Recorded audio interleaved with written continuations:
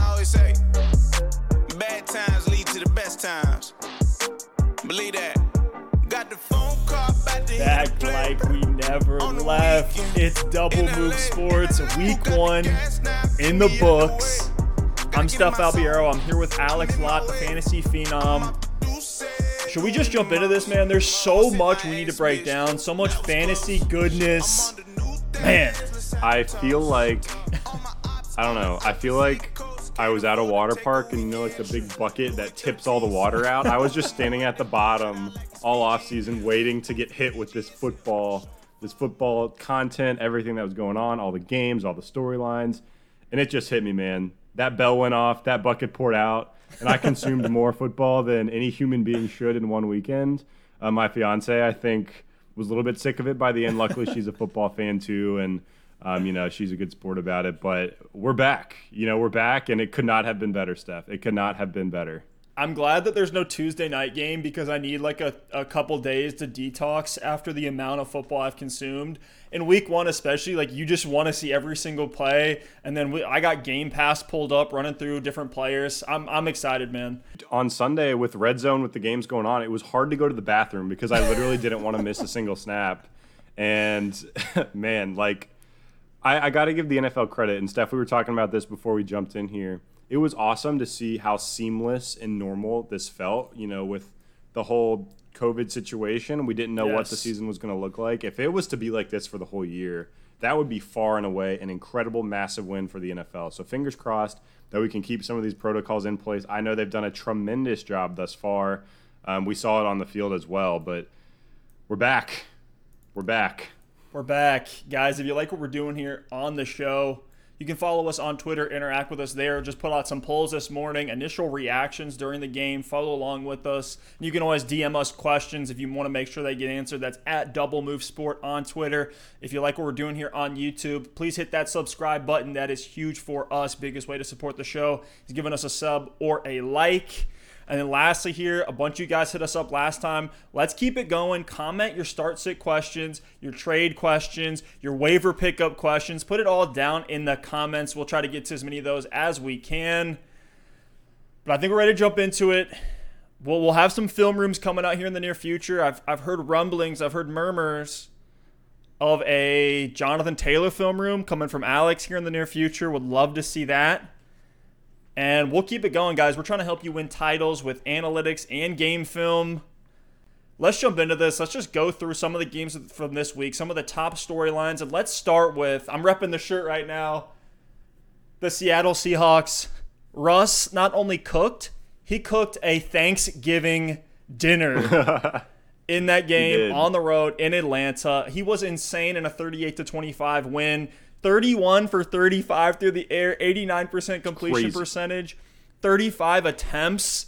That's a 560 attempt pace for the season. So if all remains constant based off that last game, which I don't expect it to, but even if he cooks a little bit, that's going to be a major bonus. My fantasy MVP, who I threw out a week before the season started, DK Metcalf, absolutely exploded. 4 for 8. Really good game. 95 yards, a touchdown, 19.5 PPR points. Everything we'll be going through today will be PPR. I feel great about Metcalf, and that upside lies in that improvement. He was 4 for 8, so 50% catch rate. If he can just improve on that and continue to increase his route inventory, he looked great out there. I love Metcalf. Yeah, Steph, what was good to see with DK for me, he had that brutal drop. I don't know if you saw it, and I was like, oh, I hope he doesn't get in his own head. He came back shortly after that with the big touchdown catch. He was out there for 98% of snaps. He and Lockett were essentially on the field the entire game, and Russell Wilson looked their way early and often. There's really 2 options here in Seattle in the passing game. We saw Carson get involved as well, even a Greg Olsen sighting for that touchdown. Nice. But this is going to be the Metcalf and Lockett show, and we said it before the season. If Russell Wilson opens up and they do let him cook like he did here in week 1, both Metcalf and Lockett are going to be top 20 options at the position. They both had great games here, and I know Atlanta's a high-volume offense. They're a weaker defense, so this was a great game script for Seattle, but 38 points. If you're doing that, you're going to be able to put up points against just about anybody. So it'll be interesting to see what they do in a tougher matchup. But a great start here for Russell Wilson. You talked about Chris Carson. Pretty interesting how he was utilized through the air. 6 for 6 through the air, 45 yards and 2 touchdowns. as well when the play would break down. I wonder if that's more of a matchup thing. He had 6 attempts on the ground, actually got out carried by Carlos Hyde, who had 23 rushing yards and a touchdown of his own. I'm concerned for Carson. Is he a guy that you're trying to sell high, Alex? Ooh, it's tough because I was kind of out on Carson before the season, and 6 carries is definitely concerning. What I like to see, though, and the 2 touchdowns isn't going to happen every week, and certainly not through the air, but 6 receptions for Chris Carson's great. If Russell Wilson's going to throw the ball more, and that means Carson gets 15 touches that are more heavily skewed towards receptions instead of 20 touches that are all carries, I'll take that all day. So if he's going to continue to be involved in the receiving game, I'm all about it. I am concerned about the split on the ground. So unless you can flip him for one of the first round tier running backs, maybe someone selling lower on Austin Eckler, Joe Mixon, I would take a couple of those guys over Chris Carson. Jonathan Taylor? Oh, I would take Jonathan Taylor all day. So if you can get a name like that, I'm happy to do it. If not, I'm probably going to hold Chris Carson, see what he can do. And Steph, the interesting thing for me about Seattle, we've seen Russ cook before out of necessity when they're trailing in games. They're in these boat race type of games where he's having to throw the ball a ton. And it was just weird because the Seahawks were leading for the majority of this game, and they just kept passing the ball. And what's going to be really interesting to see is if Pete Carroll sees this team passing the ball with so much success, no one's slowing down this offense. I don't know why he would switch up the game plan if it's what's working. So if we see the Seahawks go into another game or two and we get that 2 or 3 game sample size of them throwing the ball a ton, Russell with his 35 attempts, and being successful at it, we could start to see that be the precedent for them this entire season. I am praying for it for the sake of my DK Metcalf investments. For Tyler Lockett, I got him in some spots as well. I know you do too. Chris Carson on the field for 45% of snaps. Carlos Hyde, 34%. Interesting to see them get out snapped. This is going to be a backfield to keep an eye on. It seems, I'm not sure, maybe it's just like first game back for Chris Carson. Let's ease him in. Maybe that is actually going to be more of a 50-50 time split in terms of utilization on the ground. We'll see. Seattle goes on Sunday Night Football. They're up against New England in week 2. Are you sitting anybody in this matchup? I'm probably not going to. No, I'm not worried about it. And New England had a great performance in week 1. We'll talk about them a little bit later. But they've lost a lot of defensive pieces in free agency to opt-outs. So New England defense is definitely good, but they're not going to be this lockdown number 1 defense, or at least as dominant of a number 1 defense if they are up towards the top. So I'm not fading Metcalf, Lockett, or Carson, or Russell Wilson in that matchup. I'm happy to start any of those guys.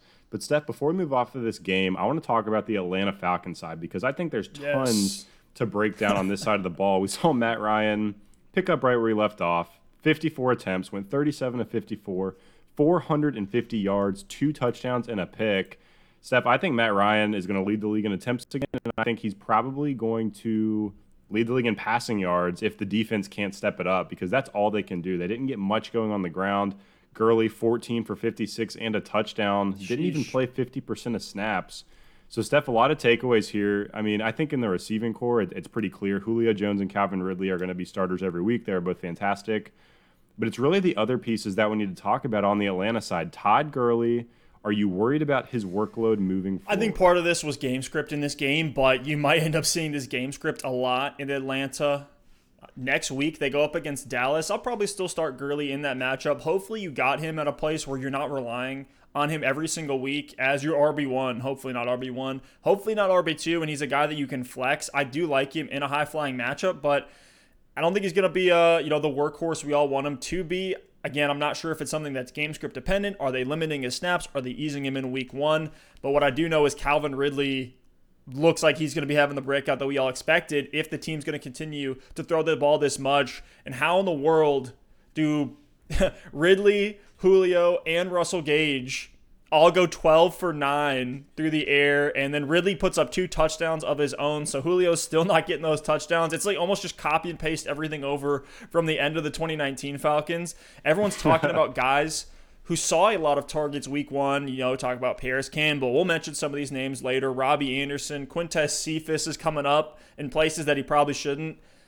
Don't make fantasy harder than it needs to be. For a weekly flex, Russell Gage, to me, is the perfect player that you want. He's the number 3 on a high-volume offense that you always know you can start in the right matchup, and one of those matchups is week 2 against Dallas. So for a guy just to pick him right off the waivers, plug him in your flex spot, desperation wide receiver 2 spot, maybe you were a Michael Thomas, who now has a high ankle sprain. Maybe you had Mike Evans, who looks like he's hurt. Kenny Golladay was out last week. We'll see if he's back. But if you need a spot start at wide receiver, you can do a lot worse than Russell Gage. He's probably out there on your waiver wire. He was a guy. He put up 20 points in this game. So I'm all over Gage. And, dude, this offense is just going to keep moving. Yeah. Gurley, I'm kind of jumping around here, but 2 for 5 through the air, 1 yard. I do expect that to get a little bit better. It was nice to see him get 5 targets. So I think it could be something where he's easing into the offense. I'm still willing. I'm not out on him at any means. I don't want to overreact to week 1. I'm still plugging in Gurley on a weekly basis as that mid to high end RB2. Yeah, Steph, you mentioned the game script, and it's interesting because coming in, we talked about Devontae Freeman last season. His value really came through the air. And in this game, we did see Gurley get the 5 targets, which is great. Didn't do anything with them. But Brian Hill had 2 receptions. Ito Smith had 3 receptions. Gurley only had 2. So if we're going to start to see Brian Hill and Ito Smith get work, in the passing game and take some of that away from Gurley, that's definitely concerning for me. Again, they did trail there at the end, so maybe they just wanted to preserve Gurley. They threw out that number, 15 to 25 touches a week.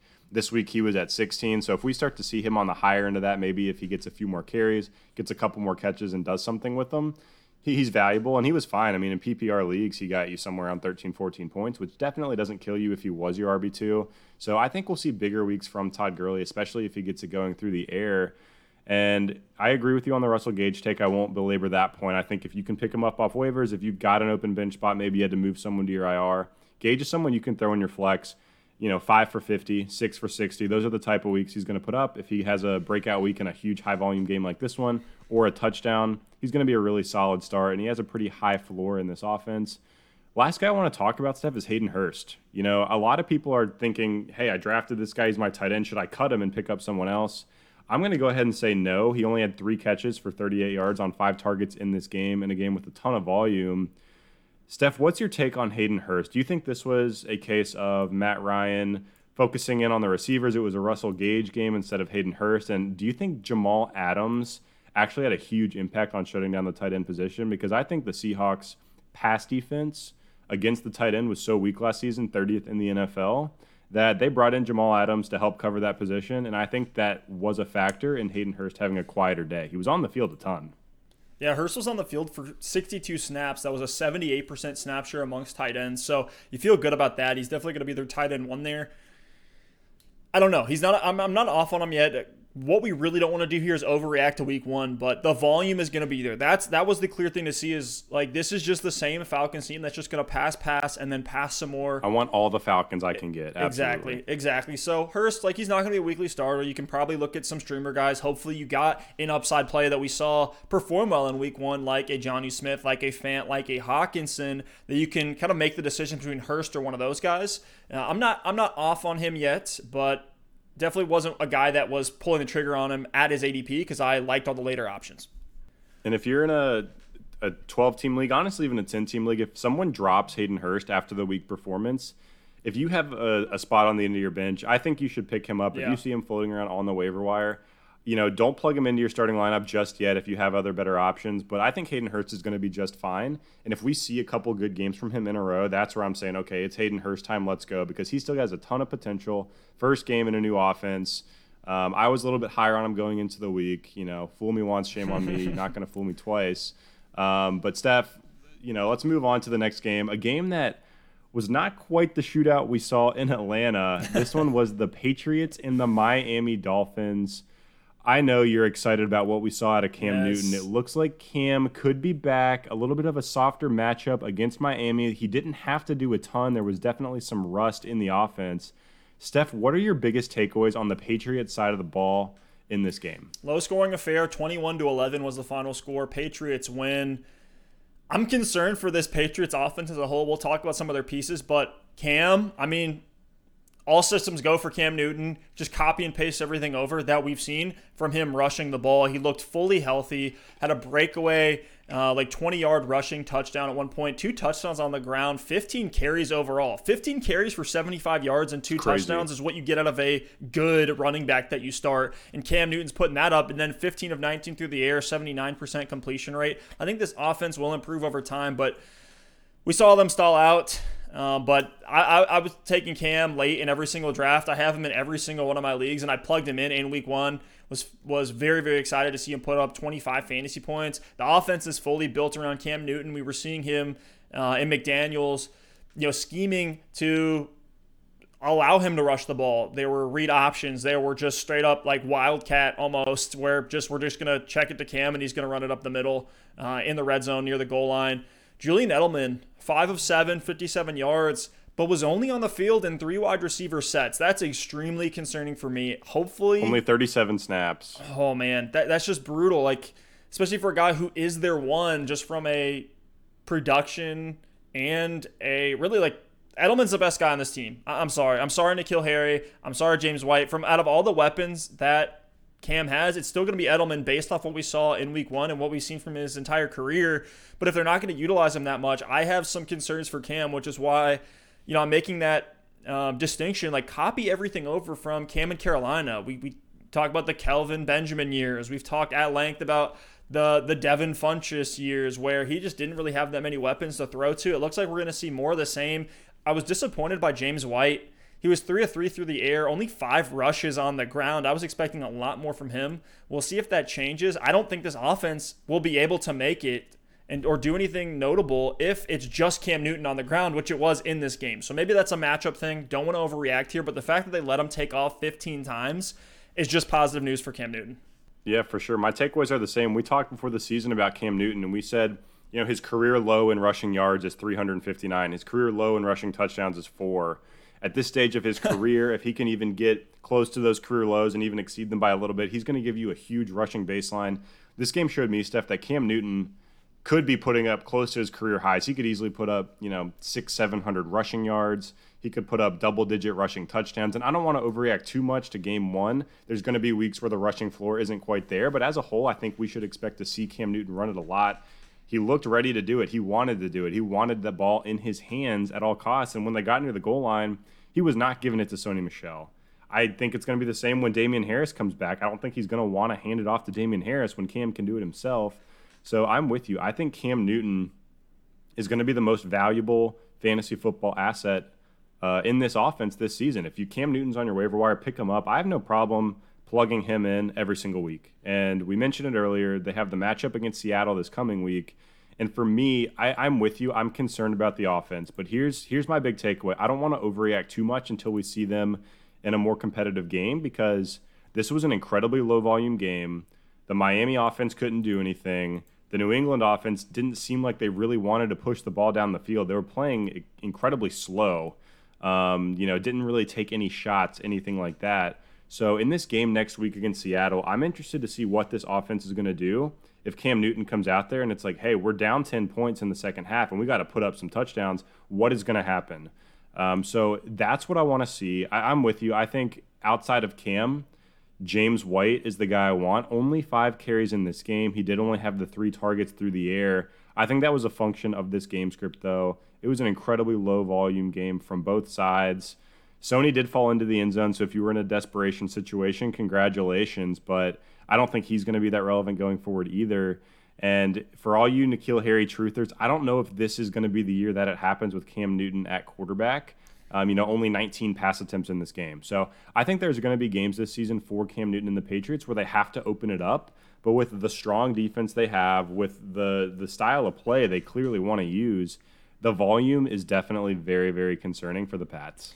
If I have N'Keal Harry right now, I'm holding. He was 5 of 6 through the air, was actually encouraged to see 6 targets, only 39 yards. He almost had that touchdown too, fumbled it through the back of the end zone, but that easily could have turned around his day. So maybe some flex appeal, but I just can't see a macro breakout like we saw from an A.J. Brown last year or Devontae Parker.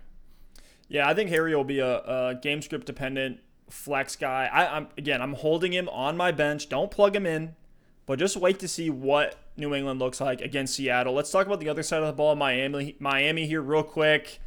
I think the main takeaway is avoid unless it's Preston Williams or Mike Gesicki. Ryan Fitzpatrick, horrible day. It's looking like the Fitz magic of old. We knew this could potentially happen, and it looks like we got it earlier than we probably really wanted to. The thing is, this matchup, Steph, is so tough. And I know Fitzmagic had the Patriots number last season, but he's going to have his up and down games. This is going to be one of the tougher matchups for him this season. Devontae Parker leaves the game at halftime. So I'm with you, like, avoid the Dolphins offense. But when Devontae Parker's back, if he can prove that he's healthy, I might be a little bit interested there. I want to see what this Dolphins offense can do in a week where they're not playing the Pats in this weird low-volume game. Before I jump to too many conclusions, but I'm with you. For the most part, I'm avoiding. 0 touchdowns from Fitzmagic, 3 interceptions. It's just brutal. Then on the ground, it was a nasty timeshare. Matt Breida was almost irrelevant. He had 5 carries for 22 yards. Myles Gaskin led the backfield in carries with 9, with 40 yards on the ground. Jordan Howard did get in for the touchdown, so shout out to all you in the desperation situations. But Jordan Howard was a guy that I was looking at really, really late in drafts as, hey, he could potentially be an RB1 that you're grabbing almost with one of your last picks, but don't plug him in under any circumstance at this point in time. We need to see how that backfield's going to shake out. Preston Williams, interesting one. Preston Williams, 7 targets. Miami does have Buffalo next week, so I don't expect it to get any easier for the Dolphins. I will say after that, they have the Jaguars, so I don't think you should try to buy low on any of these players because, again, you should be avoiding the Dolphins right now unless you have Devontae Parker on your team like I do, and then you just have to wait out that injury. But if they have another really bad game against Buffalo, don't get anything going. If Preston Williams, Devontae Parker, Jordan Howard or Matt Breida, honestly, if those kind of guys end up on the waiver wire after that game, if you have a bench spot that you need to pick someone up and there's nobody else out there that's really drawing your attention, especially the receivers, Parker and Williams, I'd love to put on the end of my bench if possible. And in a really deep league, if Breida or Howard end up on the waiver wire, after 2 tough games to start out the season, I don't mind throwing them on there to see what they can do, but definitely not high upside options for the Dolphins. Let's talk about this Arizona-San Francisco game. Let's start with the San Fran side of the ball. Jerick McKinnon, he's alive. He's back. There he is. Congrats on back everybody. Like he never left. He's back, and congrats everybody who grabbed him late. I know in a lot of leagues that he was probably the last guy that you just picked up, threw him on the end of your bench. So looks like you're going to get some value from him. We'll see how exactly that shakes out. In terms of the snap share, Raheem Mostert, incredible game, looked explosive as all hell, and he was on the field for 60% of snaps. Jerick McKinnon was out there for 31%, but was the primary pass-catching option. Tevin Coleman, only 10%.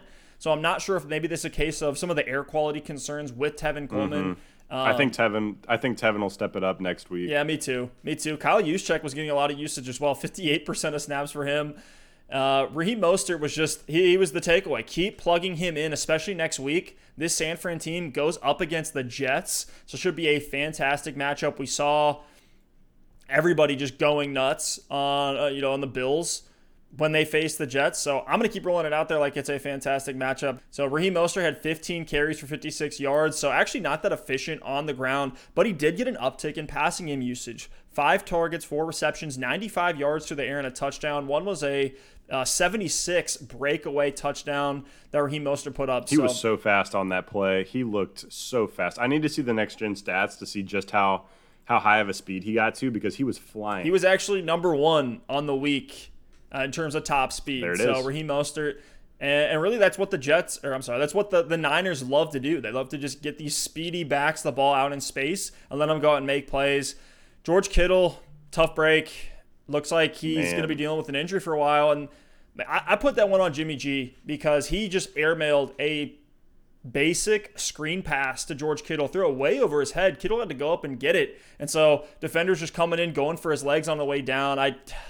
Jimmy G did not look that dialed in this game, even though he was a good streamer. He was my start of the week last week. He might actually end up being my start of the week again just because the matchup is so juicy in New York. But I'm trying to stay away from Kittle in week 2. I want to see how he looks with hyperextending his knee. It sucks to see at this point. Yeah, Steph, my big takeaway from this game was, one, Raheem Mostert looked great. I'm really looking for Tevin Coleman next week. He played 6 snaps in this game, got 5 touches. So I think Tevin Coleman will have a bigger workload next week. I know the air quality was a big concern for him. I'm not quite on the McKinnon train yet. It was great to see him out there, but from fantasy relevancy, I mean, McKinnon still only played 19 snaps. That was with Tevin Coleman being limited. So I want to see a couple more weeks out of Jerick McKinnon. You know, I'm willing to pick him up off of the waiver wire and stash him on my bench. Not going to throw a lot of fab down on him, but I'm not totally on that train yet. But the big thing is this 49ers offense, I think, really struggled without pass catchers. And Debo is now on IR. He'll be out for at least 2 more games. Now George Kittle is banged up. Ayuk wasn't out there. It's tough. And who is this 49? Who is Jimmy G going to throw the ball to? I mean, you've got. I'll tell you. Kendrick Bourne, Jordan Reed, Kyle Juszczyk. Jordan Reed. Yeah, Jordan Reed. I mean, he got 2 targets in this game, and if he's healthy, there's no reason he shouldn't be targeting Jordan Reed next week against the Jets. Might end up being a deep shot. A little foreshadowing. I haven't looked at my deep shots of the week yet, but he could sneak in there because someone on this 49ers team has to catch the ball. And I think that really kind of stagnated this offense this week. It was kind of it felt like a low-volume, sloppy game. Kyler Murray was electric on the other side, but on the 49ers side, outside of the Mostert breakaway, they just slogged along for the entire game, and they were not very explosive at all. So it would be nice if they can get Ayuk back soon. Obviously, when Debo and Kittle are back in the lineup as well, that's going to help. But the takeaway for me is next week against the Jets, they might run the ball 40 times. They might fire up Raheem Mostert. He might be a start of the week as well. Let's talk about the Cardinals.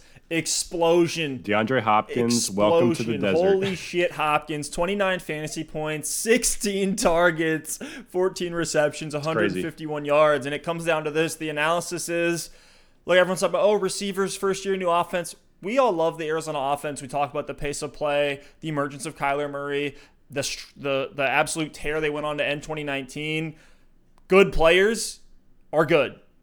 And Hopkins is great. Shout out, if you picked him up early, kudos to you. Hopefully you plugged him in there. 29 fantasy points again. That's great to see. Not even a touchdown in this game, which I think he'll have. Kyler Murray, 27 fantasy points, 26 for 40 through the air, a touchdown through the air, and on the ground, 13 attempts for 91 yards and a touchdown. So, again, just like Cam Newton, we're talking about, hey, this is what you would like from like an RB2 that you plug in there. 13 for 91 and a touchdown. You're getting that with Kyler. And then 40 pass attempts with this high pace of play, air raid. This is why we had Kyler, Alex. You called it, and so did I. This is where all the hype comes from with Kyler Murray. Fantastic on the ground. The one takeaway for me from this receiver core is Christian Kirk. I don't want to overreact because Hopkins can't sustain 16 targets a week, but Christian Kirk was 1 of 5 through the air, limited really as a pure deep threat role. I don't see there being a ton of volume for him. I know we like Kyler Murray, but he's not this like Patrick Mahomes or even like a Fitzmagic air it out type of guy.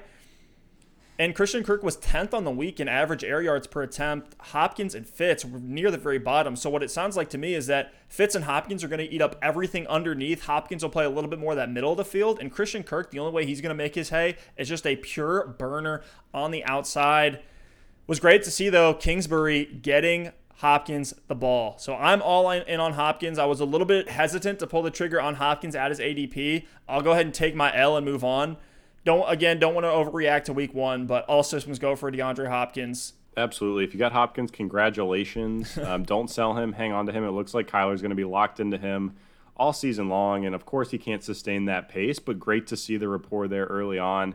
And I'm with you. Christian Kirk, big concern for me. I don't think you cut him yet, but you're nowhere near plugging him into a lineup until we see it. I mean, Kyler will connect with Kirk down the field on some big plays this season, but if he becomes one of those players where you're hoping for a big play to have fantasy relevancy, that's never someone that you want in your starting lineup.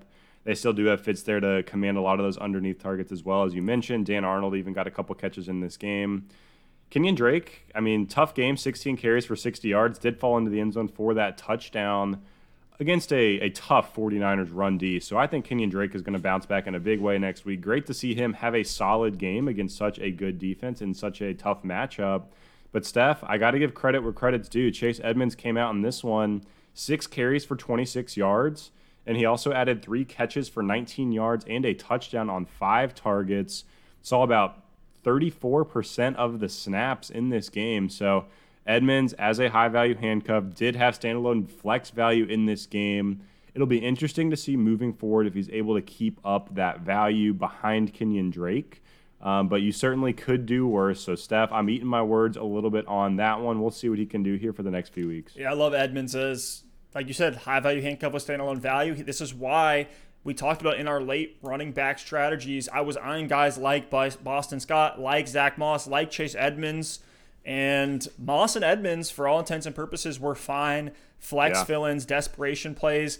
Edmonds was on the field for 34% of snaps to Drake's 71%. So in an offense that runs as many plays as the Cardinals are going to run, you want Chase Edmonds as this breather back, a guy who can also be efficient. They're going to put him in, maybe not near the goal line or on the goal line, but he can break one away for a touchdown, and that's exactly what you want out of Chase Edmonds as an upside filler play. A lot to take away from this game on both sides of the ball, but man, Arizona firing on all cylinders. Pretty happy to see that. Yeah, the NFC West is going to be incredibly tough this year.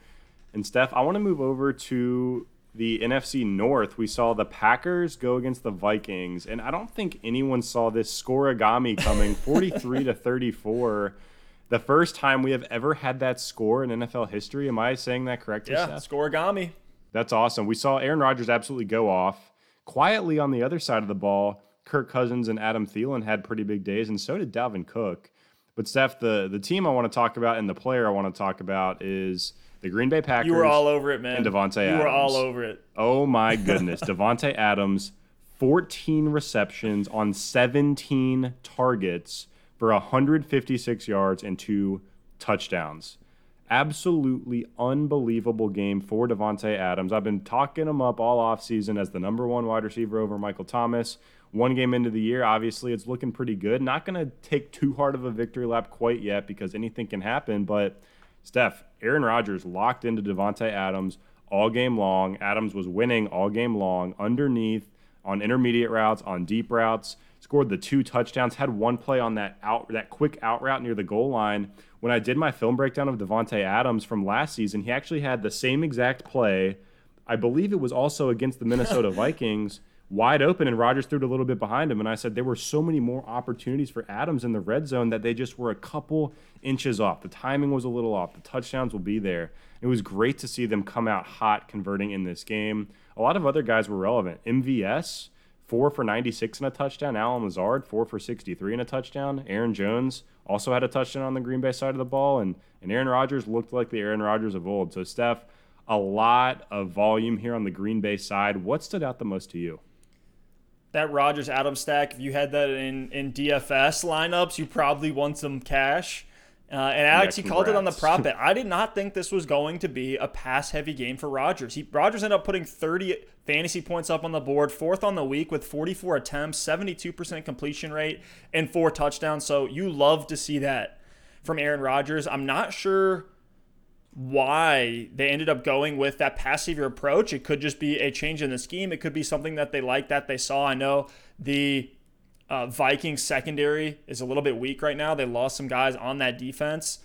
So maybe they just liked the matchup there. We'll see if they continue to be as pass heavy. It's kind of a situation like the Seahawks where let's not overreact and just say, okay, now we know that Rodgers is going to throw the ball almost 600 times this year. But you got to be at least encouraged by that as a start to week 1. And then the Green Bay run game, again, I'm not sure why they kind of strayed away from it. They were doing all right. Aaron Jones was doing fantastic, and he wasn't even on the field that much. Aaron Jones was only on the field for 54% of snaps. Jamal Williams, 40%. A.J. Dillon, 6%. Some guy named Tyler Ervin was out there for 18% of plays in the Green Bay backfield. So fire up Aaron Jones every single week. Jones also saw 6 targets through the air. So this is a guy that you just have to plug him every single week. I know, everyone kind of overreacted to the regression after 19 touchdowns last year, but still scored a touchdown in this game. I think he's still going to be their go-to guy. So love Aaron Jones, weekly stud, looking like an RB1 as of right now. He faced the lowest stacked box rate amongst running backs this week. So the way that offense is running should open up some nice lanes for Aaron Jones. This offense actually started to look like it did before Matt LaFleur. So I hope it stays this way. And Allen Lazard, man, he was out there a ton, and Rodgers was showing that he trusted him. Allen Lazard was out there for 87% of snaps to MVS's 54%. So Lazard, I think if there's a guy that you're going to pick up from this game, clear wide receiver 2. Yeah, he really is. He's worth a waiver at this point. Steph, quick question on the Packers. So Aaron Rodgers, one big game. We've seen him explode for these games, even in down years.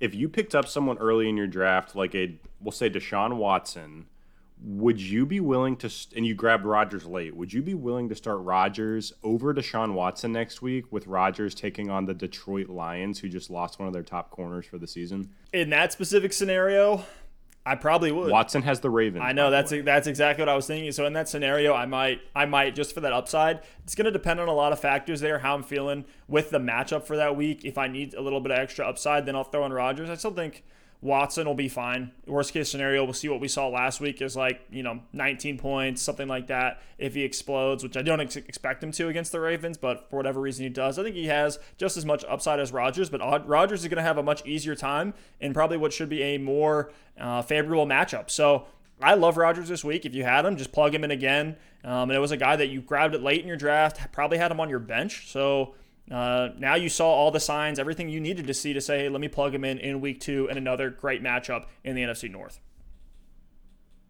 Steph, let's flip over to the Vikings side and spend some time on Kirk Cousins, Dalvin Cook, and Adam Thielen specifically. Cousins really had his day saved by that game script, was passing through the end of the game, had a couple late touchdowns to Adam Thielen. I know Thielen's second touchdown felt like garbage time.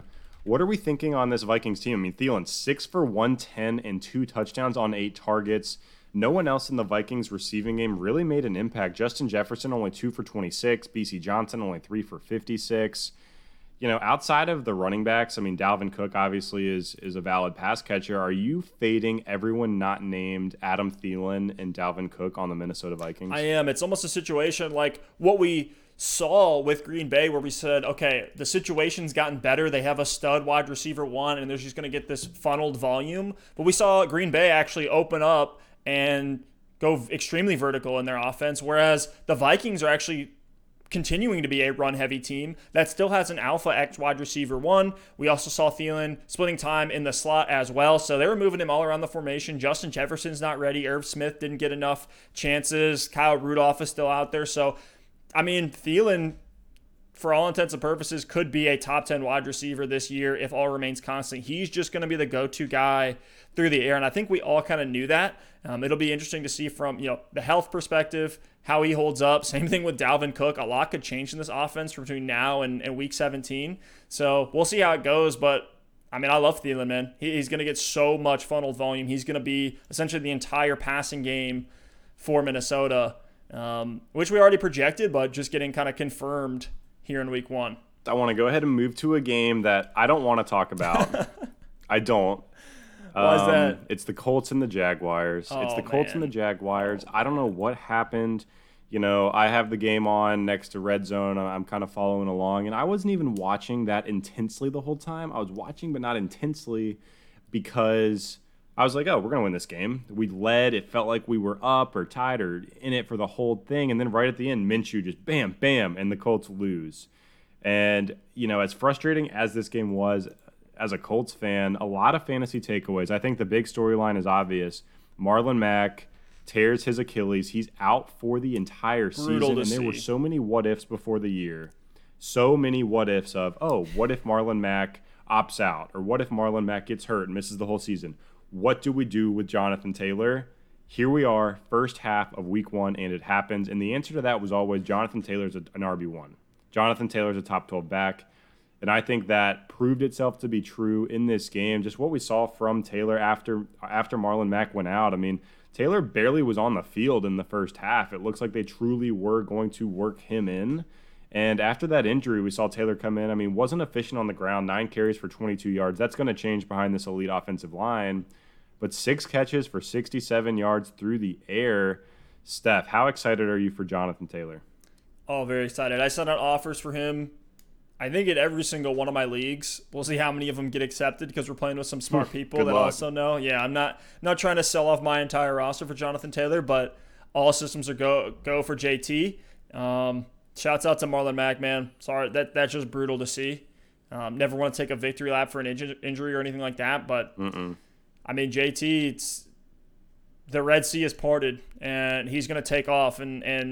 But behind that elite offensive line that they do have, it was great to see. On top of that, for Jonathan Taylor, which was kind of bizarre to see because we didn't expect this, at least I didn't, is seeing 6 targets through the air and catching all 6 of them for 67 yards. So a ton of receiving game work, pretty much copy and paste everything Phillip Rivers over from LA to the Colts, which for better or for worse for you, Alex, it looks like it's going to be that way this season. On top of that, we'll talk about some of the, we'll talk about Nyheim Hines, but just talking about Phillip Rivers here, he also threw the ball 8 times to Nyheim Hines, actually threw 3 targets over to Marlon Mack. So all these running backs. 17 targets to running backs. Insane. That's unreal. That's like a 35% target share that running backs had in this game. So look, Nyheim Hines was fantastic. He was getting used in red zone packages in this one, which I was pretty excited to see for him. He had 7 attempts on the ground, 28 yards. So running at 4 yards per attempt. He had a touchdown on the ground. And then, like we said, 8 for 8 with 45 yards and a touchdown through the air as well. So Nyheim Hines. Hope you picked him up on waivers. He's going to have value for the whole season. And Steph, we were talking about this before we hopped on live. We really view this as the LA Chargers situation from last year. I mean, Phillip Rivers is in Indy, and of course it's going to be slightly different, but last year you had Melvin Gordon and Austin Eckler both having value, both having a clear role. This year you have JT and Nyheim Hines. Both are going to have value in a clear role behind a good offensive line.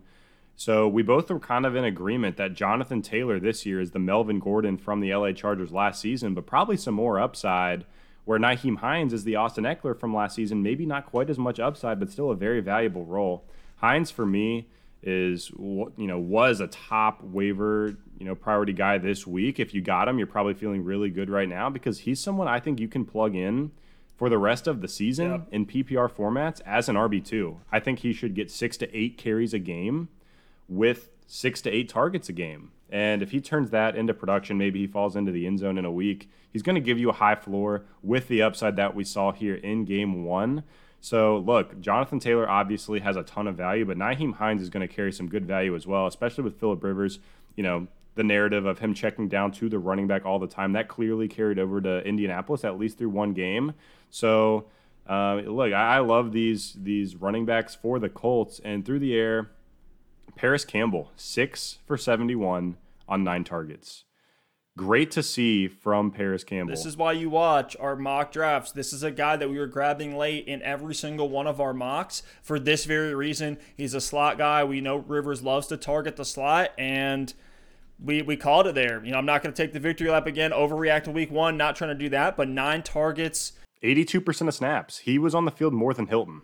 Exactly. You got to feel good for Paris Campbell here. He's a guy that if you didn't pick him up, if he wasn't at the end of your bench, if he's still available, put some fab on him. I could see him taking over as the one here with T.Y. Hilton. It seems like T.Y. Hilton's going to be more of a pure deep threat, almost like a Mike Williams if we're carrying things over from L.A. No. Whereas I wouldn't go that far. Dude, not this year. The type of looks that Campbell was getting were very, very similar from what we were seeing from Keenan Allen. These short underneath routes, but also could run these moderate, posts, corner routes. I mean, Hilton's right there as well. I think Campbell is the prototype of T.Y. Hilton. I mean, a very similar type of player. And we saw them play just about the same amount of snaps. Both got 9 targets. Campbell went 6 for 71. Hilton went 4 for 53. So Hilton didn't convert on that catch rate as often as Campbell did, but Hilton was drawing better coverage. You don't want to, maybe I could get into the film and see exactly what happened with T.Y. Hilton in this game. I know there were a couple of targets late that were close to being catches. Tight defense didn't come up with them, but I like Hilton to bounce back. If anyone's low on Hilton, a lot of people were going into drafts, and then after a single-digit performance in week 1, some people might be looking to move him. I'm happy to pick up T.Y. Hilton and throw him in my flex, and I'm also happy to pick up Paris Campbell off the waiver wire. If your waiver's cleared already and he's still sitting out there, stash him on the end of your bench and see what happens. Michael Pittman was barely involved in this game. I think he could get worked up as we see the season go on, but it's going to be the T.Y. Hilton, Paris Campbell show here in Indianapolis.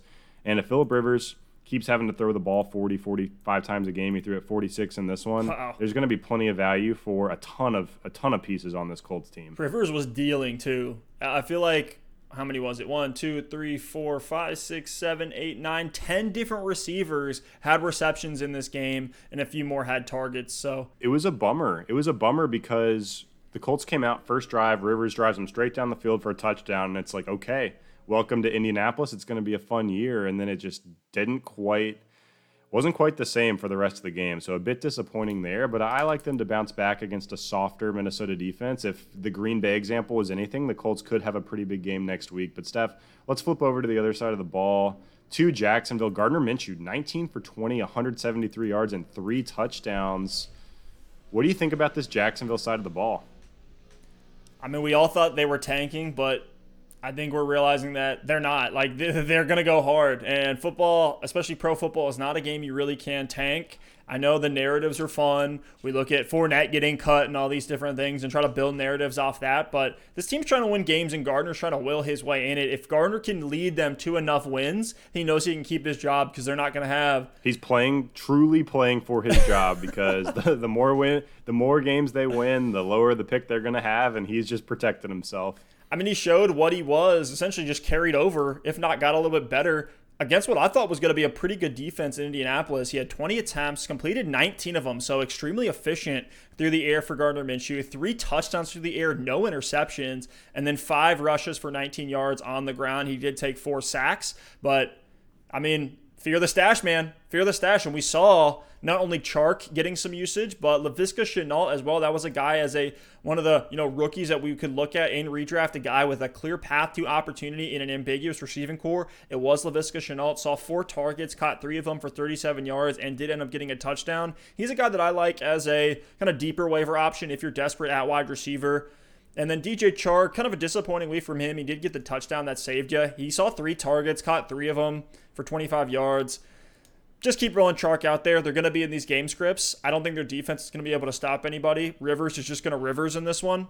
And so I think it all remains constant. They're still going to be in these shootouts, probably some garbage time, just like we did see from the Jags last year. But they're not giving up. And one of the big takeaways, James Robinson, only running back to get carries for Jacksonville. So to me, he's a flex running back, a desperation RB2. He did see 1 target and he caught it, actually got 28 yards on that play. So he looked explosive. He looked solid. I have James Robinson in some places, probably going to roll him out in places where I did have guys like Miles Sanders, guys like Leonard Fournette.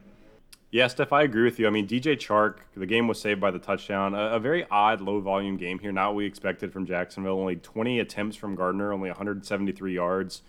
Interesting to see that it was a pretty even split. I mean, no Jacksonville player had more than 5 targets. Keelan Cole was their target leader, which was interesting.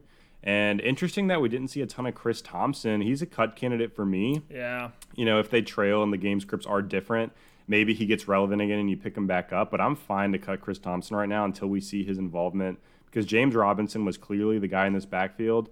And if he's still on your waiver wire after they clear, he's definitely someone you want to pick up. But if he wasn't already on rosters before week 1, I'm sure he got picked up by somebody in this waiver cycle. But Steph, let's go ahead and backtrack to the Thursday night football game. We haven't had a chance to talk about it too much yet. It's the Chiefs and the Texans. This was awesome to see. We were all waiting for football, and there were a lot of storylines in this one as well. On the Chiefs side of the ball, there's plenty to talk about, but I want to start out on the Texans side, keeping it in the AFC South. To me, the biggest takeaways in this game were David Johnson is good again, confirmed, and Will Fuller, very nice game, the clear target, number 1 for Deshaun Watson in this offense. And, Watson struggled a bit in this game, but it looks like David Johnson and Will Fuller might actually be really solid fantasy assets this season. It sucks because right after this, they go from the Chiefs. Now they're going to play the Ravens. So might be a brutal one. Maybe you can even buy low after week 2. David Johnson had 15 fantasy points, 11 attempts, 77 yards, and a touchdown, but looked great. He also went 3 for 4 through the air for 32 yards through the air as well. And now Duke Johnson is injured. He's already questionable for week 2, and that was on a Thursday night game. So I'm going to guess just by the fact that they've already come out and said Duke Johnson's questionable that he's not going to be out there. So all systems go for a David Johnson field day in terms of the workload. We got Todd Gurley, Melvin Gordon, now David Johnson all back and looking spry out there on the field. So the veterans on new teams all looking solid. I'm plugging in David Johnson as my RB2. RB2 are my flex. Hopefully he was a guy that you were able to get, in the 3rd or 4th round of your draft. Probably were able to. If enough guys were fading him with the age and what we saw last season. So David Johnson, man, even against Baltimore, I'll plug him in. because I do think he'll get passing For work. sure. He saw 4 targets, and we were talking so much about how We'll little. take that all day. Yeah, we were talking about how little like the Texans threw the ball to the running back position the least amongst any team last season. I think they were 4th last year, and then the year before that were dead last. So we didn't expect there to be a ton of volume through the air for David Johnson, but Bill O'Brien is getting his playmakers the ball, so got to respect that. And it was just great to see DJ looking healthy, explosive. On his touchdown run, he looked great. It was a 23-yard touchdown run there, so got to love that for DJ. Yeah, I mean, honestly, Steph, if DJ can get 12 to 15 carries on the ground and get 4 targets a week, he is right in there as an RB2 for me, and he's going to have upside as well because this is a good offense, and they're going to find their way into the end zone a lot. I'm all 7 about yards it. per attempt for David Johnson. 7 yards per attempt. Fantastic. And one of the bigger questions about David Johnson, we knew the workload was going to be there, but it was, is he actually good? Is he going to be able to come back from that injury last year? He looked like he had lost a step. And several runs in that Thursday night football game, especially the touchdown run, that was an incredible play. He was making guys miss. I think he broke 2 tackles on that play and got into the end zone. He just looked like he had some more juice. So David Johnson, everyone who drafted him can take a sigh of relief because he does look to be back. Pass catcher-wise, I mean, Will Fuller had the big game. I think as long as he's healthy, you're rolling him out as your flex just about every single week, or your wide receiver too. Interesting to see Brandon Cooks and Randall Cobb struggle. Cooks was a little banged up and was limited, only 2 for 20. Randall Cobb only 2 for 23. So, disappointing games there. Not interested in Cobb right now until we see something from him. If you drafted Brandon Cooks, you're holding on to him until further notice. I wouldn't sell low just yet. But more to come on the Houston side of the ball. Tough game for them. Who made this schedule? Because Houston opens up with the Chiefs and the Ravens. That doesn't seem fair to me. But, Steph, let's flip over to the Chiefs side of the ball. Mahomes picked up right where he left off. 24 of 32, 211 yards, 3 touchdowns, no picks. Absolutely had his way in this game. Didn't take a ton of shots deep down the field, but it seemed like he was just casually moving this offense down the field. CEH was absolutely electric on the ground. 25 carries, 138 yards, and a touchdown. 5.5 yards per attempt. Great, looked incredible on the ground. 2 targets, no receptions through the air. But Steph, what are the big takeaways for this Chiefs team? All 3 of their main passing, receiving options got in the end zone. Watkins, Kelsey, and Hill had 1 apiece. What do you think of the Chiefs? Is CEH the big takeaway for you? Yes, we already knew what we knew about the Chiefs. Kelsey's Kelsey, Hill is Hill, Mahomes is Mahomes. CEH was the question mark, so I'm with you. That was the big sign for me in Kansas City. 5.5 yards per attempt, and there's so much room for growth. We're all going to be talking about Jonathan Taylor. He easily could have had 35, 40 fantasy points in this game. He had 25 carries in his first game. I think part of that was, and we saw it early, he looked a little rough out there early on. And that's just what you expect from a rookie in their first game. If they were trying to get some of the rust off of him in week 1, because I know they're going to utilize him a ton this season, they definitely did that. 25 carries, 0 for 5 on the goal line. I'm not going to read into that too much, and I don't think Andy Reid's one of those guys that's going to say, we're not going to give CEH the ball on the goal line because he messed up. I choose to read into that as there's opportunity on the table for him to do more. I'm not going to read into that as he's inefficient. They're going to bench him and put Darrell Williams in. He clearly was better than Darrell Williams in all facets of the game.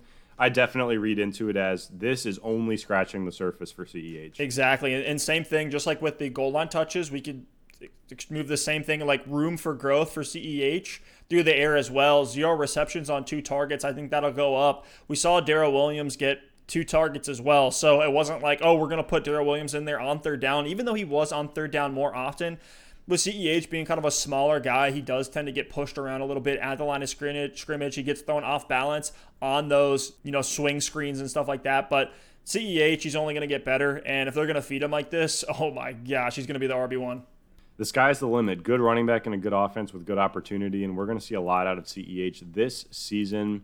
But, Steph, it was a Sunday night football showdown in week 1. 2 teams that had a lot of hype going into last season and just missed the mark in terms of playoffs. It was the Dallas Cowboys and Los Angeles Rams. We expected this one to be a shootout. It was not. It was a very weird game where the Rams put together a couple really nice drives, but they were long drives and ate up a ton of the clock. Steph, we'll start on the Rams side of the ball. We have to talk about that running game, that split between Cam Akers and Malcolm Brown. Malcolm Brown's one of the hot names right now. A lot of people probably picked him up on the waiver wire. What do you think is going to happen in this Rams backfield? Brown had 18 carries for 79 yards and 2 touchdowns. Akers was 14 carries for 39 yards. Darrell Henderson only 3 for 6. Brown led in receptions as well amongst that group. What are we going to expect going forward? To me, Malcolm Brown clearly looked like the better back in this game. Seems like it's going to be a hot hand approach. Malcolm Brown was out there for 60% of snaps, Cam Akers 33%, and Darrell Henderson was starting to get worked in but was limited 7% of snaps, only 5 where he was on the field.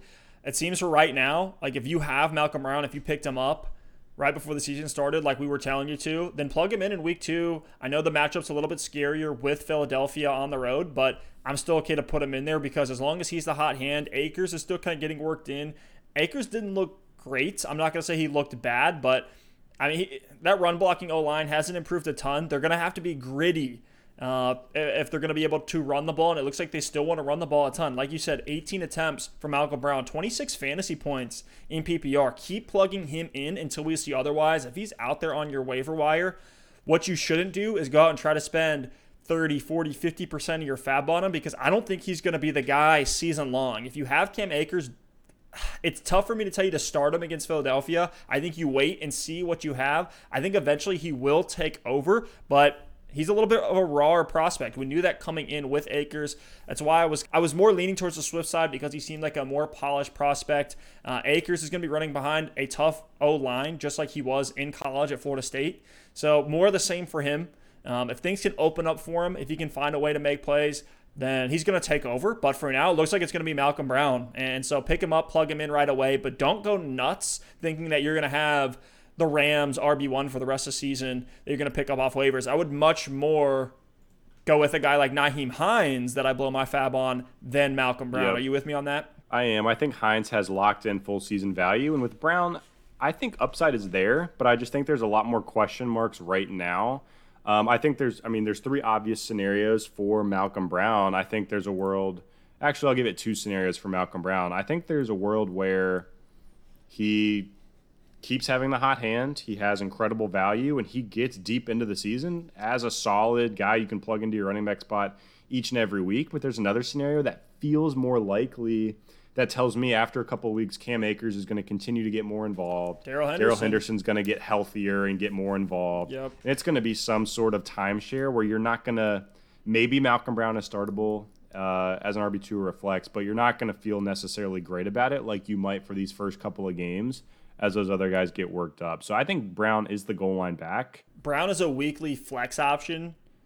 With the volume that he was getting, it was fantastic, but he was pretty much average across all categories in terms of efficiency. He had 13 yards through the air, 4.4 yards per attempt on the ground, but he's getting volume, and like you said, he's the clear goal line back. That's what they were going with. When Henderson and Akers were getting the ball, it was not in the red zone. It was not in these goal line situations, and so for that reason, on this offense that was moving the ball pretty well, they were getting a bunch of guys involved. I know you're pretty excited about Tyler Higbee getting a 90% snap share in this game. Keep your eyes on that. Tremendous upside in just that amount of usage and availability being on the field for Tyler Higbee. But also good to see more checkdowns on the running back. You know, we talked about how the Rams really steered away from that last year. With Malcolm Brown getting 4 targets, that's where I think him and Akers and even Henderson could see some value and some volume. So Brown for now, but we'll have to monitor this one, check in on it every single week to see what the snap shares look like, who's productive, who has that hot hand. But I think they still want to see what they have in Henderson, so not totally out on him, even though he barely played in this game. Steph, before we move to the Dallas side of the ball, let's touch really quickly on these LA Rams pass catchers. There's only 3 we really care about for fantasy football purposes. It's Robert Woods, Cooper Kupp, and Tyler Higbee.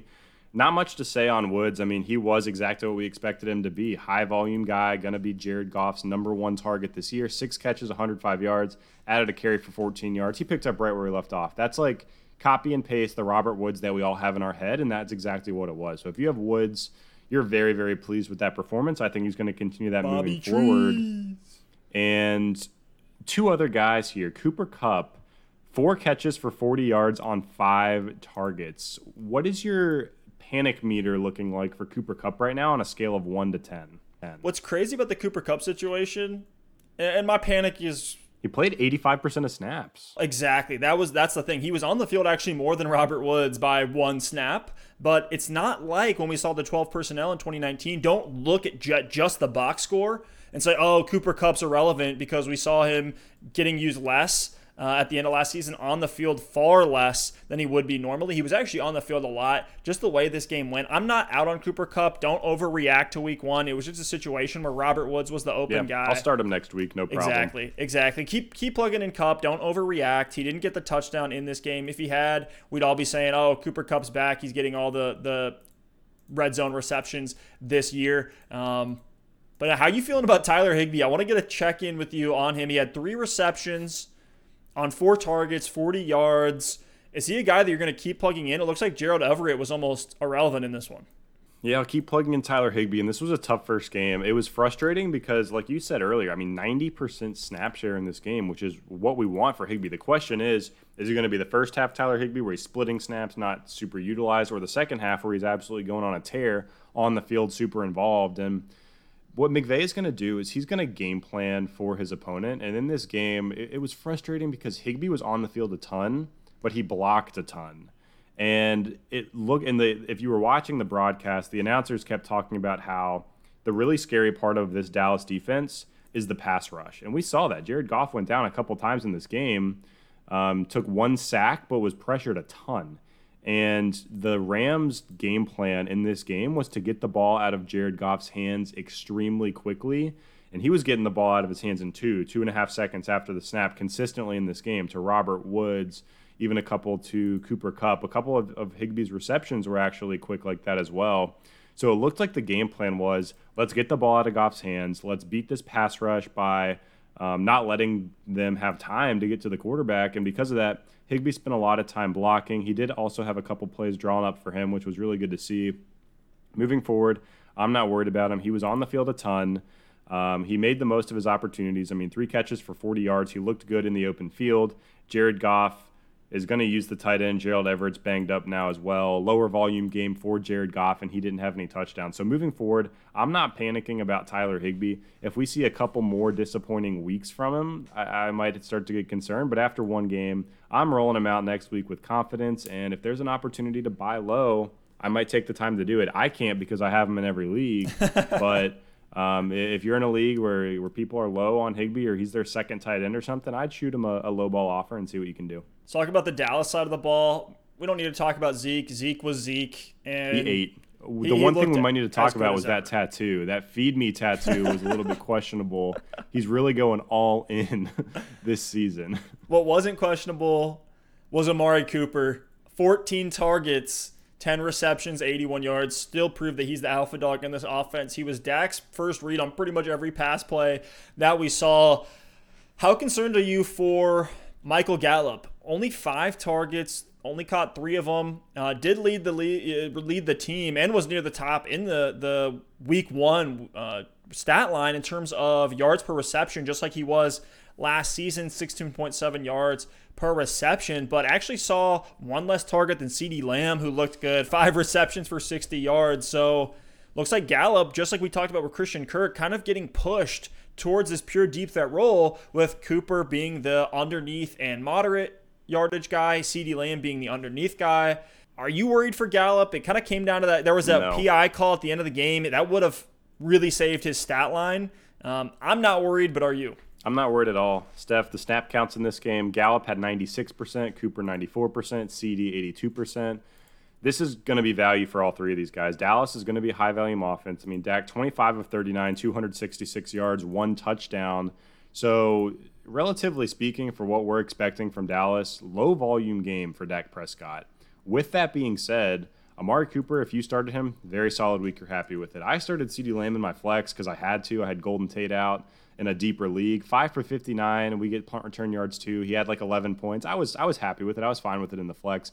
Nice. Gallup, if he converts on that ghost PI call, he has 10 to 12 points. I don't know what he ends up with, but you're happy with that as well. And that's all 3 of these guys having a serviceable game in a low-volume game for Dallas. So all 3 of them are on the field a ton. You look at what happened. Blake Jarwin did go down. I know, Steph, you've really been hyping him up at the offseason. Torn ACL, out for season. So A guy who we expected to have somewhere around 80 targets is now out for season. I do think Dalton Schultz as the backup is going to see some sort of volume. He dropped a couple passes in this game. He's clearly not going to be a top option for Dak Prescott, but he's going to get... Don't get cute and try to stream him either. No. That's not what I'm saying. What I'm saying is he's going to get volume because they're going to throw to the tight end. It's a function of every offense. But there's going to be volume because they're not throwing to him as much as they were going to throw to Blake Jarwin. So that offense is going to get funneled through Lamb, Cooper, Gallup. We saw a ton of 3-wide sets in this game, just a ton, and the volume should go up. So if I have Cooper, Lamb, or Gallup, I'm feeling great about starting them each and every week. Obviously, Cooper is the guy you want, and I think Gallup is still second and CeeDee Lamb third. Zeke was getting a lot of usage too. I don't know how sustainable that is. I think they're going to pass a little bit more, especially next week against Atlanta. Could see Dak cook, just like we saw Russell Wilson did. Should we be concerned for Odell Beckham? He's on the field for 75% of snaps, number one amongst all their receivers. Jarvis Landry was out there for 71%. But a disappointing week for OBJ. Are you out on him? How are you feeling? I know you were a little bit higher on him than I was coming into the year just because I was the guy like, I'm taking Jarvis 10 times out of 10. I'm concerned for OBJ. I'm not selling low on him yet. 10 targets. I'm not selling low. I'm not confident enough to buy low, but if I have him, I'm keeping him. 10 targets. Tough matchup. I mean, this is Baltimore, and the Browns looked awful. Baker looked awful. He was incredibly inaccurate. So I'm not out on OBJ. Let's see what he does against Cincy on Thursday. Much better matchup against the Bengals. I expect Odell to bounce back. He's still going to get the volume. Like you said, 10 targets in this game. Don't freak out. Worst case scenario, he's still a wide receiver 2 this year. So don't panic on OBJ just yet. 5.2 fantasy points. That really tough. hurt. That really hurt for a guy that you probably drafted relatively early just off of name hype. If you got him in your draft, and there's usually one person every draft willing to take that shot on the upside of Odell. And if you threw him in there, 5.2 is absolutely brutal. Hopefully you were able to get value another way. But still good to see him leading the team in air yards and targets, just like we saw last season. Hopefully they can start to convert some of these. I don't know if it's Baker, if it's Odell. Some of these drops were just brutal to see. Apparently Odell's like getting an IV at halftime. He's the king of coming up with excuses. I hope he can bring it all together. They were against Baltimore. Like, let's not overreact. They were against Baltimore, one of the best defenses, and we're in a losing game script. Nick Chubb was pretty much relegated to the bench with Kareem Hunt just coming in because they were passing so much, trying to come back in this game towards the end. So keep holding Odell. Are you going to plug him out there against the Bengals? You said you were? Oh, yeah. No, yeah. I'm going to say I'm playing Odell against the Bengals. I'm much more concerned actually about Nick Chubb with Kareem Hunt getting more carries. It's a little bit game script dependent, but this is a throwaway game for Cleveland. I think they're going to come out on Thursday against the Bengals and be a totally different team. They're throwing this one out the window. I know you mentioned Zach Moss in passing earlier. Is that a storyline for you? Josh Allen had a big game, a lot going on the Jets side of the ball as well. Give me 15 to 30 seconds on a big story from this game. Yeah, the big story for me was Stephon Diggs looking good, getting a bunch of volume, with John Brown also getting a lot of volume, and both being fantasy relevant. Now, just like we said, hey, let's throw out the Cleveland game because they were against Baltimore. I may throw out this Bills game just because they were against an awful-looking New York Jets. Like, they looked just terrible. They pretty much gave up after halftime from what it looked like on there. Now Le'Veon Bell's hurt. So I'm not going to overreact to that. I like Zach Moss, but he's a guy that you're kind of grasping at straws if you're plugging him in. If something happens to Singletary, all systems are go for Moss, vice versa. The other good game way. for Diggs. It was great to see him get some of that volume. Will be interesting to see if Josh Allen can support both him and John Brown in the future like he did in this game. But next one, Steph, the Washington football team and the Philadelphia Eagles. I think the biggest storyline is the score of this game, 27-17 with Washington winning. A lot of concern on the Eagles side of the ball. Steph, what's the biggest storyline for you? For me, the things that stand out are the Peyton Barber, Antonio Gibson split. What's that going to look like moving forward? On the Eagles side of the ball, obviously, Miles Sanders coming back and just a decimated offensive line. What is your big takeaway here, and what are you going to be looking for next week? Talking about the Washington team backfield, J.D. McKissic actually led the way in snap share, 44% of snaps. Peyton Barber, 41%. Antonio Gibson, 26%. Woof. Gibson did look good. I'm not going to say great, but he did look good. He was the most efficient on the ground, 4 yards per attempt. Peyton Barber had 1.7, and J.D. McKissic had negative yardage on the ground. in the passing game, McKissic looks like he's going to be that third down satellite back. He had 5 targets, 1 reception with that. So again, not super efficient for McKissic, but looks like he's going to get that volume through the air. In a game this wasn't like a blowout. This was a closer game. They were competitive the entire time. For Antonio Gibson, he saw 2 targets, caught both of them. It's just something where he's got to compete with 2 other guys in this backfield. Hopefully he can emerge because he did look the best. He looked the most explosive on the ground. Would love to see him get some goal line work, but it looks like that's all going to go to Peyton Barber in the interim, who had 2 touchdowns in this game, 17 carries, and like I said, 1.7 yards per attempt for Peyton Barber. So he's going to be a thorn in your side just like he was if you had Ronald Jones last season. I think Gibson will get worked up. It's just a function of being a rookie that was taking number 2 reps through camp until they cut AP. And speaking of AP, let's do the Bears and the Lions. I mean, big storylines from this game. One is the comeback. Trubisky, forcing the Lions to just do Lion things. And AP, 14 carries for 93 yards. Shocking to me that they bring him in, and he's the lead back that early on. Swift with the brutal drop there at the end of the game. Kenny G is out, so I don't want to take too much away from the passing distribution from Matt Stafford. On the Bears side of the ball, Montgomery was healthy. Cohen, had a Tariq Cohen type game. Anthony Miller, Allen Robinson were fine. Steph, what's your big takeaway? 15 to 20 seconds on this one. What's your big takeaway from this NFC North matchup?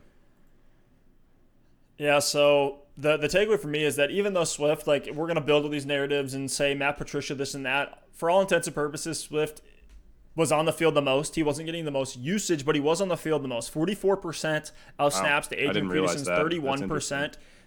Kerryon Johnson, 26%. So even though Swift, the box score is not going to be great, he's going to get all this kind of negative narratives against him with that drop at the end of the game, assuming Patricia doesn't overreact to that and just take a rookie in his first game. But, did I put that on Matt Patricia, the fact that drop even happened? They shouldn't have had a rookie relying on him in the back of the end zone with the game on the line. That's just I think that's more on him than it is on Swift, even though Swift should have had that, was wide open, hit him in the chest and fell. But I'm still keeping my eyes on Swift. I'm not going to overreact and just say, oh, he's out, he's going to get outsnapped by Adrian Peterson. Was sad to see Marvin Jones not have an explosive game, even though he was out there a ton with Kenny G out of the lineup. Looks like a couple other guys. Quintez Cephas got 10 targets. Ignore that. It's not going to happen. Just love to see Kenny Golladay back to see more of what this looks like. And T.J. Hawkinson, I know he wasn't on the field a ton, only out there for 64% of snaps. Actually saw less targets than Jesse James, but I'm all in on Hawkinson. I think there's only room for him to improve. Not trying to start an argument here, Steph, but I am going to put that Swift drop on DeAndre Swift. That was absolutely terrible. But let's move on. Vegas Raiders and the Carolina Panthers. Vegas coming out to the East Coast to get a win. Big storylines in this game. Josh Jacobs, I think the bigger storyline than the 3 touchdowns is the 6 targets through the air, 4 for 46. Ruggs, yes. 3 for 55, and he missed most of this game because he was banged up. I do believe he came back at the end. On the Carolina side, very interesting. Bridgewater, 22 of 34, 207 yards and a touchdown. McCaffrey did McCaffrey things. And Robbie Anderson with the breakaway touchdown. So a lot to break down here, Steph.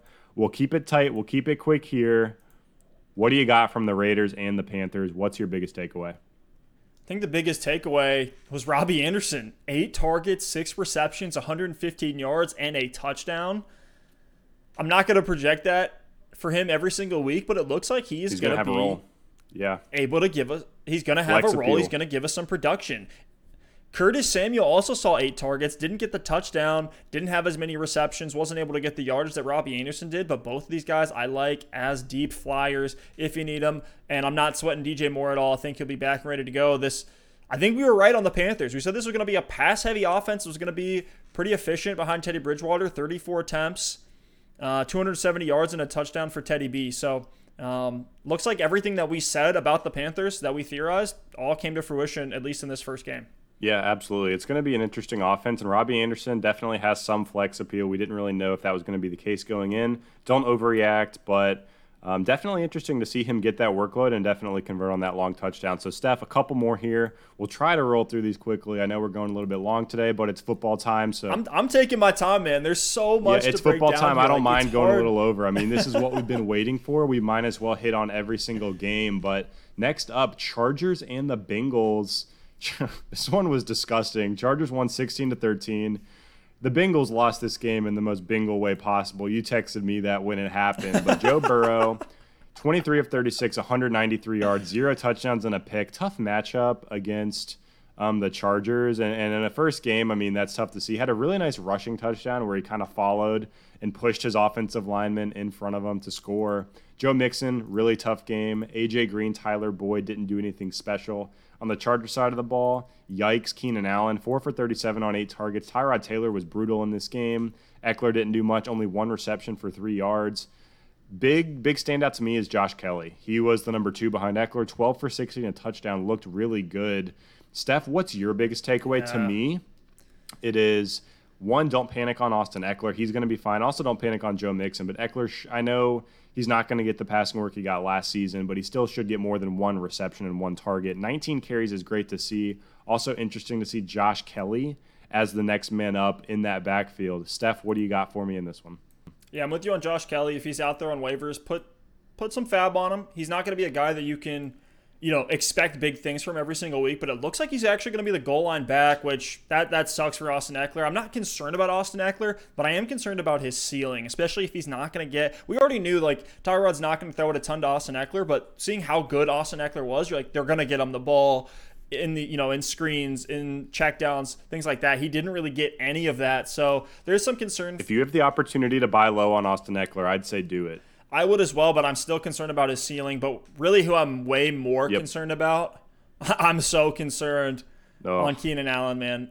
8 targets. Yes. Hunter Henry also had 8 targets. Mike Williams had the most with 9 targets. Mike Williams looked better. I know he had a different opportunity and he's a different player. Keenan Allen's a great player as well. I mean, his route running is insane, but Mike Williams looked good in this game, and I wouldn't feel great about either of them, but from where you drafted them, I'd be super concerned if Keenan Allen was, a top 4 round pick for me this year. I'm very concerned for Keenan Allen.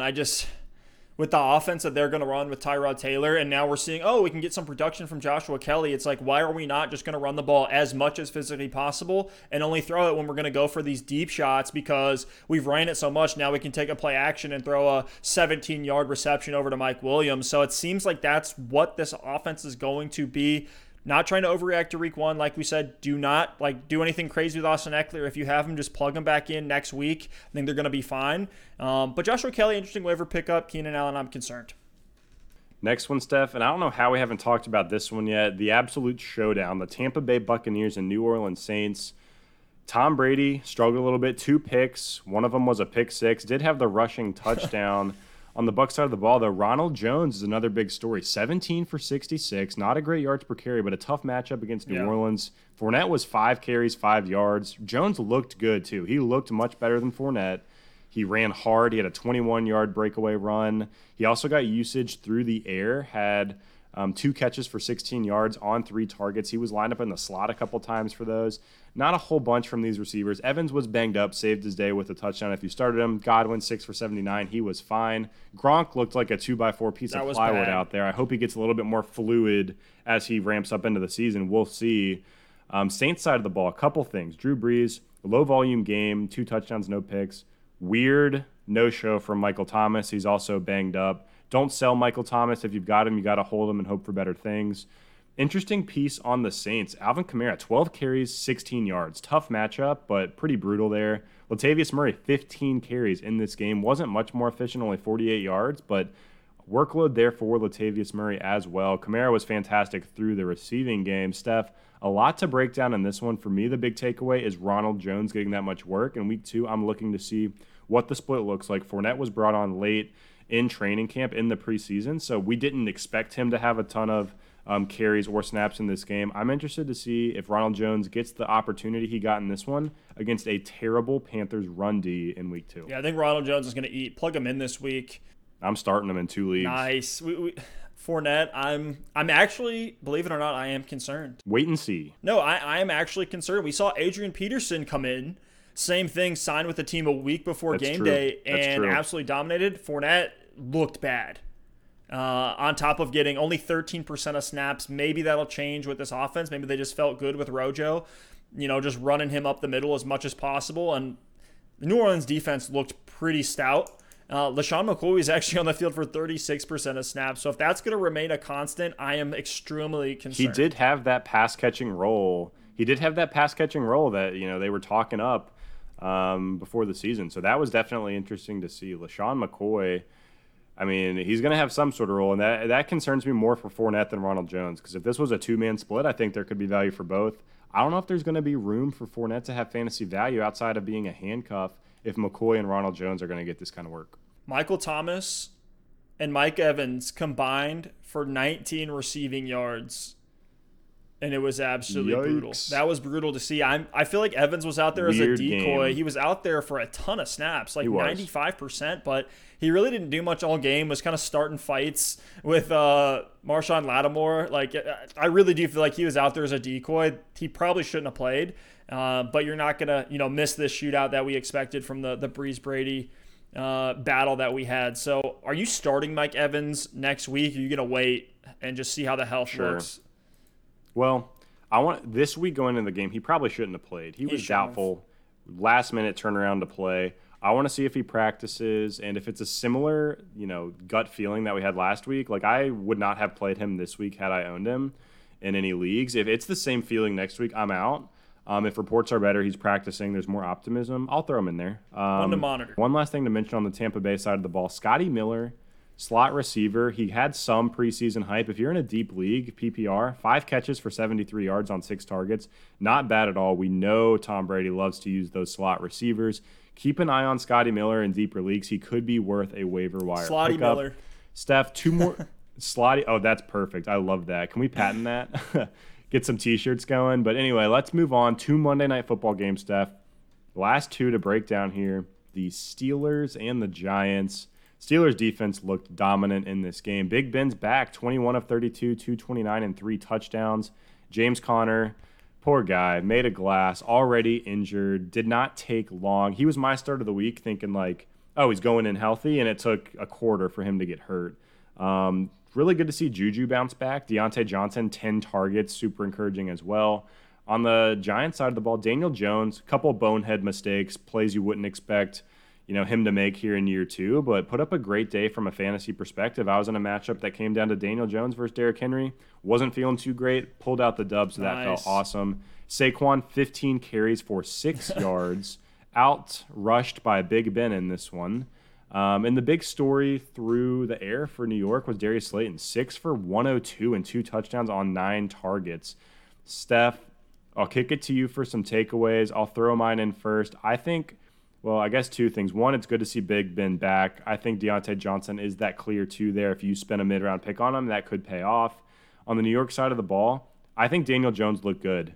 Couple tough plays in this one. The Watt interception was incredible. Any quarterback would have thrown that. A guy jumping off the defensive line for a pick. Second one was absolutely terrible, but some of the throws he made down the field looked awesome. Golden Tate coming back is only going to help Daniel Jones.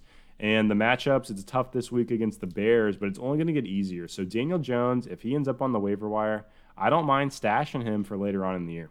Yeah, Jones looked pretty good, making some very tight window throws, throwing to, like you said, with Golden Tate out, like he was throwing to C.J. Board, Caden Smith.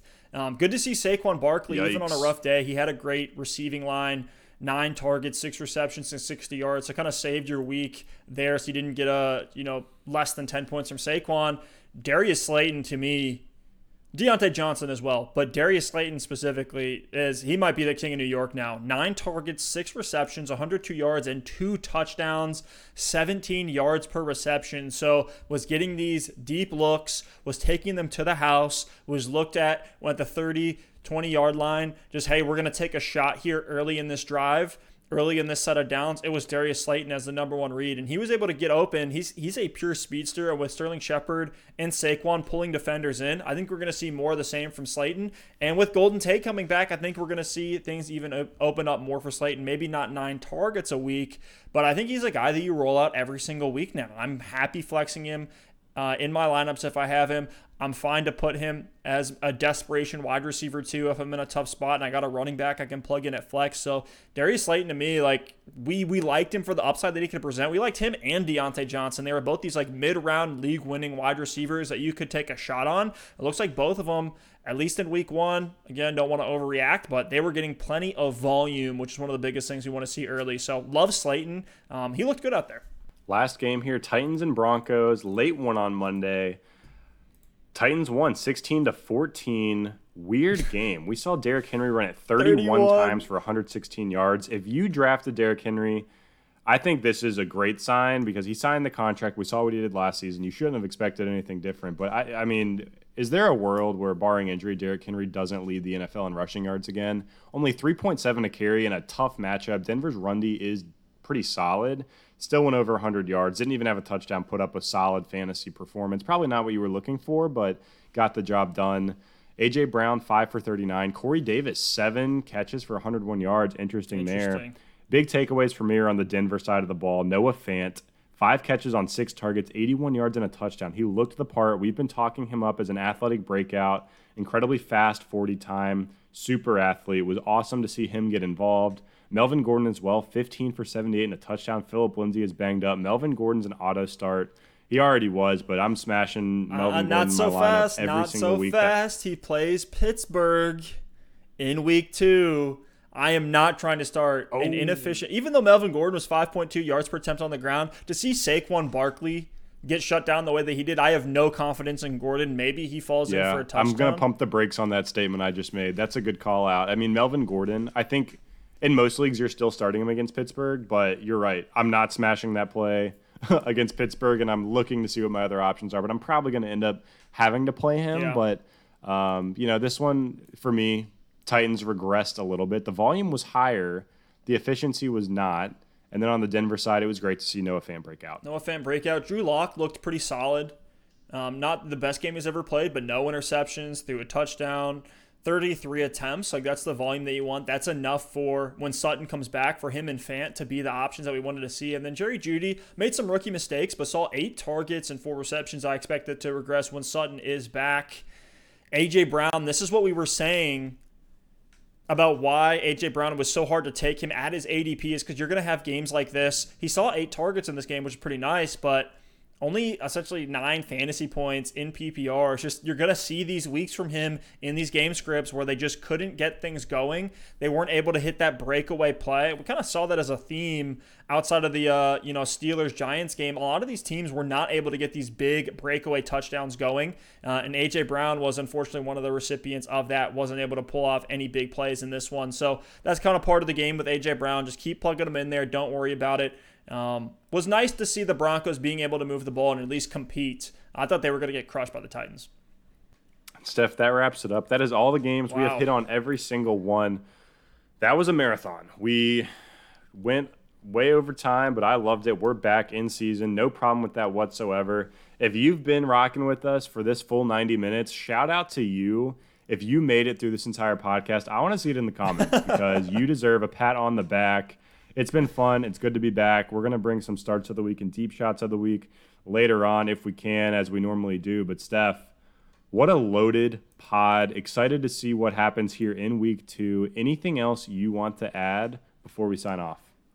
Just keep your eyes on this. There's so many soft matchups in week 2 that are the total opposite of what we saw in week 1. We have the Saints going up against the Raiders, Cardinals up against Washington, the Bills are up against the Dolphins, 49ers and the Jets, Bucks and the Panthers. A lot of these games are going to have much softer defensive matchups where even if the guy that you really had your eye on plugged in week 1 didn't perform, the stage is fully set for a lot of bounce backs this week. I'm expecting a lot of those. Thank you all so much for listening and watching. Again, hit us up on Twitter at WSport. Hit that subscribe and like button on YouTube. Comment questions down below. And we'll see you next time. Peace. Peace. Boy, they was wrong. Boy, they was gone. Know what they called